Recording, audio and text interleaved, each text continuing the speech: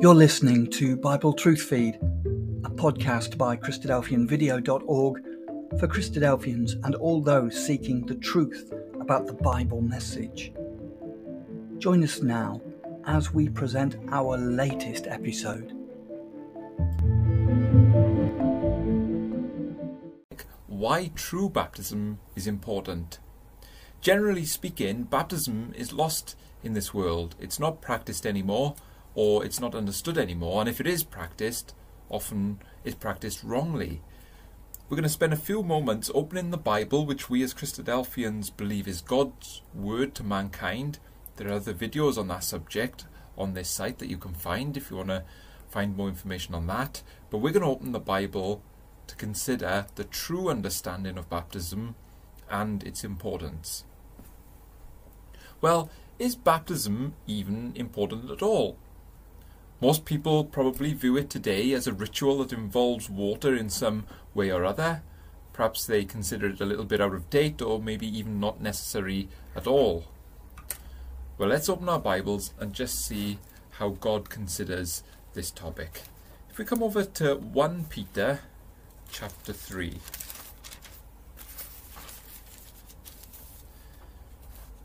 In 1 Peter chapter 3, the Apostle Peter, inspired by God, is speaking about Noah's flood, a time when water covered the whole earth. But Peter says that it is a figure, it is a type, it symbolizes something else.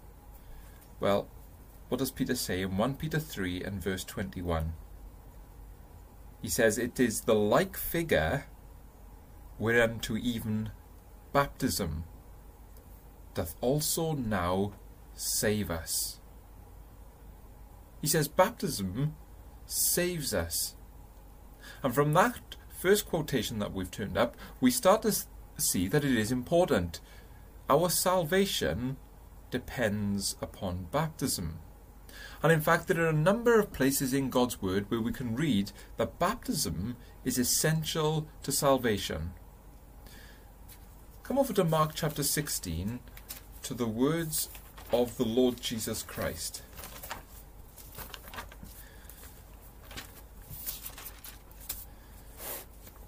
The Lord Jesus Christ in Mark 16 is speaking to his disciples, and he says this to them in verse 15. "And he said unto them, Go ye into all the world, and preach the gospel to every creature."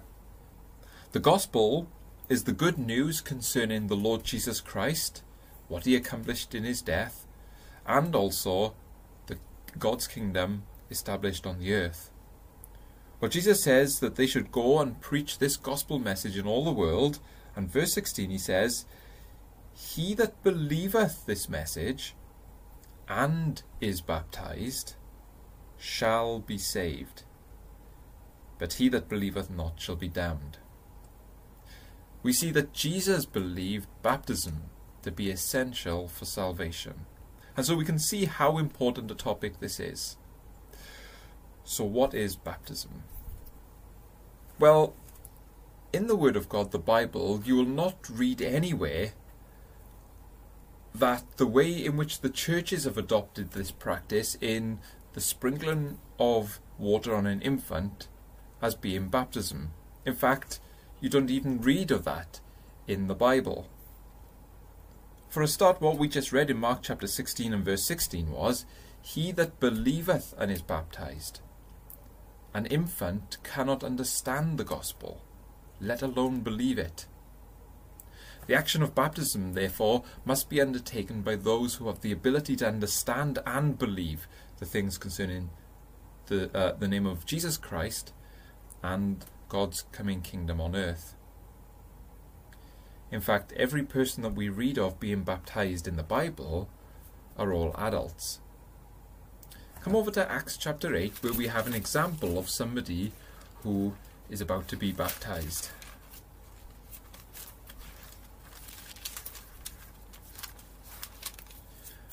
And in Acts chapter 8, we're going to read of an Ethiopian eunuch. Now, the apostle Philip, he was preaching the gospel, but God said to him, "Go and meet this man, this Ethiopian eunuch, and we read of him in verse 27, Acts chapter 8 and verse 27.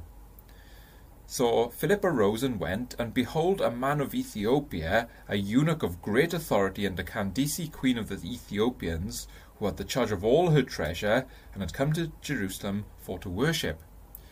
And so we meet an important man in Ethiopia. He's not a child without understanding, but a man that we find was actually reading God's word, the Bible, and trying to understand it. Because in verse 28, we read, he was returning and sitting in his chariot read Isaiah the prophet. Now Isaiah is an Old Testament prophet.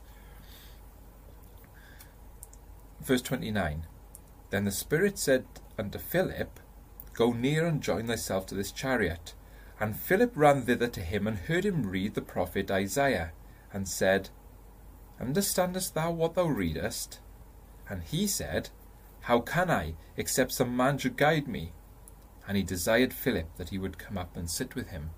And Philip went up into the chariot and sat with him, and started to expound Isaiah, that Old Testament prophet in the Bible, to him.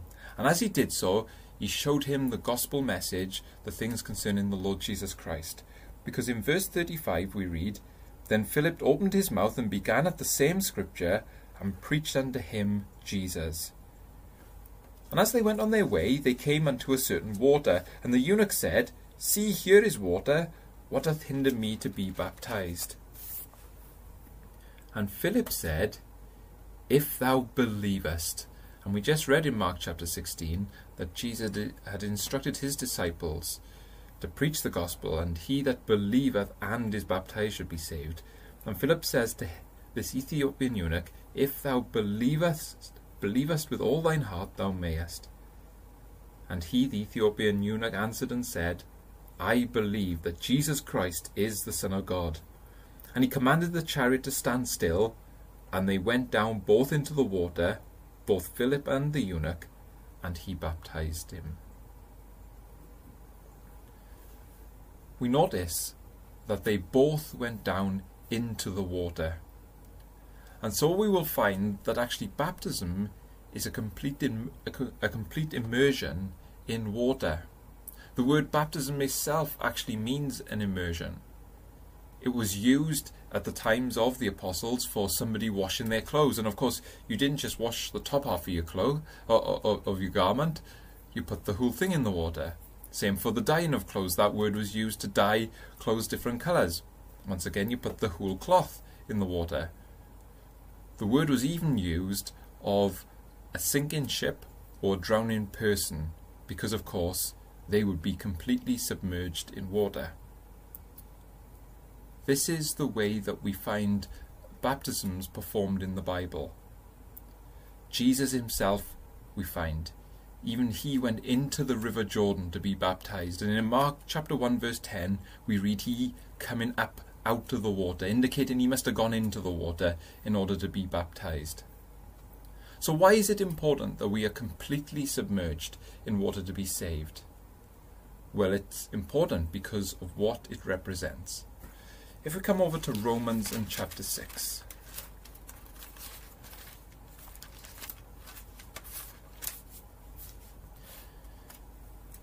In Romans chapter 6 we have a chapter concerning baptism and what it represents. And in verse 3 we read, Romans 6 and verse 3, know ye not that so many of us as were baptized into Jesus Christ were baptized into his death? So baptism is not simply going into water without any meaning, but when we are being baptized, we are being baptized into Jesus Christ, in particular into his death. Well, what does that mean? Well, the death of the Lord Jesus Christ declared to the world that mankind are sinners. They go and do their own thing, they go their own way, which actually is against what God wants them to do. Men and women sin.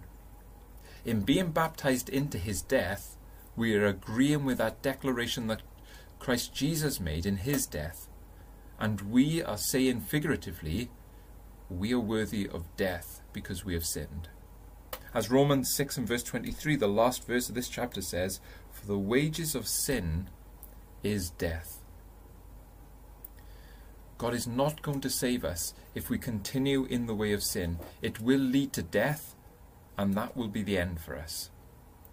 But if we are willing to acknowledge that God is right, that we are sinners, that we don't actually do what our Creator has created us for, that we have come short of His purpose that He had with us, then He is willing to save us.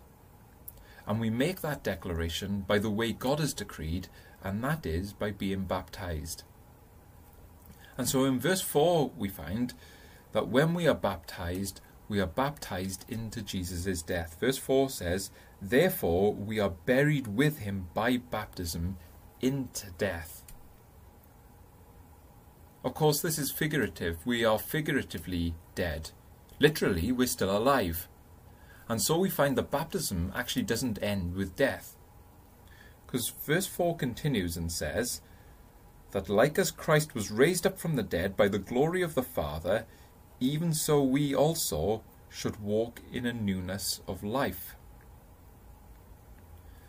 Baptism is not only speaking to us of the death of the Lord Jesus Christ, but also His resurrection, which occurred 3 days later.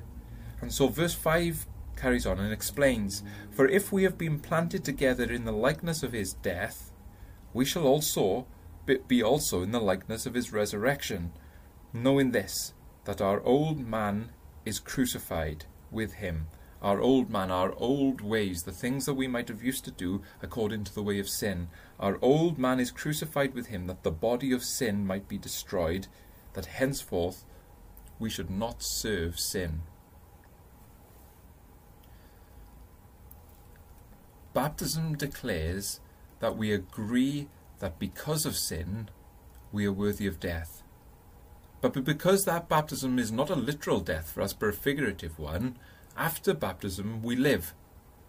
And as verse 4 says, the end of verse 4, we walk in a newness of life, in a new way of life.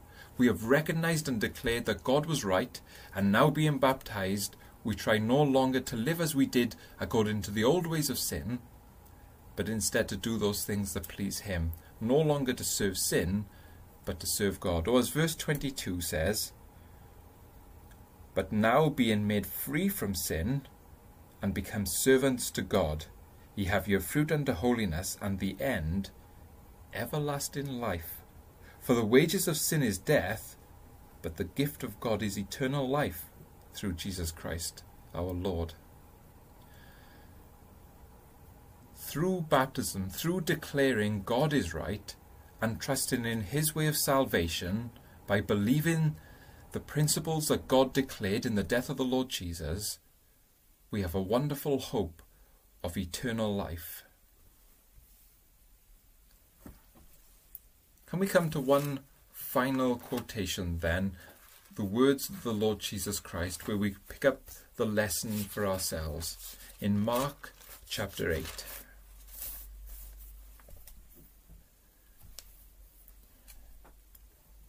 In Mark chapter 8, the Lord Jesus is speaking to a multitude of people, and His disciples are amongst this people, and He says something very important for us to take heed to. In Mark 8 and verse 34, "And when He had called the people unto Him with His disciples also, He said unto them, Whosoever will come after me, let him deny himself, and take up his cross, and follow me." We might know that Jesus had to pick up a cross, on which He then died later as capital punishment from the Romans. But when Luke records this same event in his Gospel record, and the words that the Lord Jesus spoke, Luke actually adds an extra detail. In Luke chapter 9 and verse 23, Luke tells us that Jesus actually said, "Let him take up his cross daily and follow me." What Jesus did on the cross once, He actually did every day. He never gave in to the things of sin, but always obeyed His God. We might say He put to death sin every day in His life, and was a faithful servant of God. and he asks us to do the same by being baptized into his death. In verse 35 he says, "For whosoever will save his life shall lose it, but whosoever shall lose his life for my sake and the gospel's, the same shall save it." And in the context of the things we've considered briefly now, the context of baptism, we understand what he's saying. We can live our life as we want. We can continue in sin, but the end of those things is death. But if we lose our life, if we are baptized, if we die with Christ, if we take up our cross and follow him, if we give up the things which we might want to do to become the servant of God, God's gift to us is eternal life in his kingdom, soon to be established upon this earth. When we think about what the Lord Jesus is asking us to do, it is a big commitment. It's a complete change in our way of life and thinking. But consider the question he goes on to pose in the next verse. In verse 36 he says,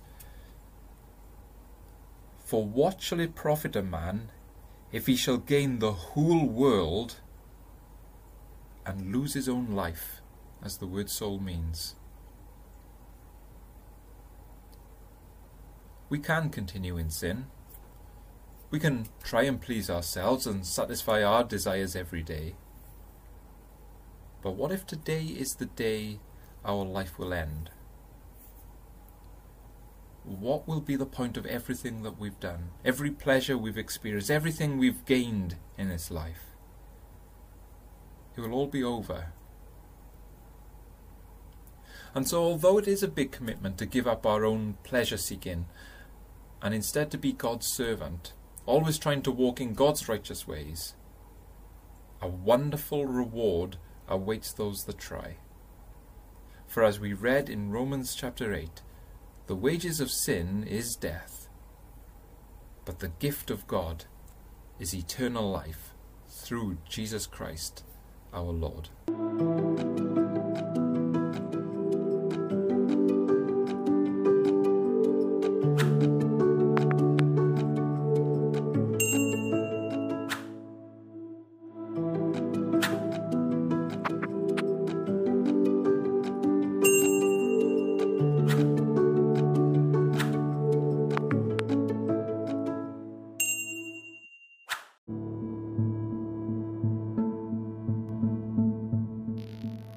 Thank you for joining us. We hope you found the episode helpful. Don't forget, most of these episodes are also available as videos on our video channel, cdvideo.org. So head over and take a look. If you have any comments or questions or suggestions, please get in touch or leave us a voice message. We love to hear your feedback. You can email us at btf@cdvideo.org. If you enjoyed the episode, then please share it with others. Until next time, may God bless you in your studies and your walk towards God's kingdom. Amen.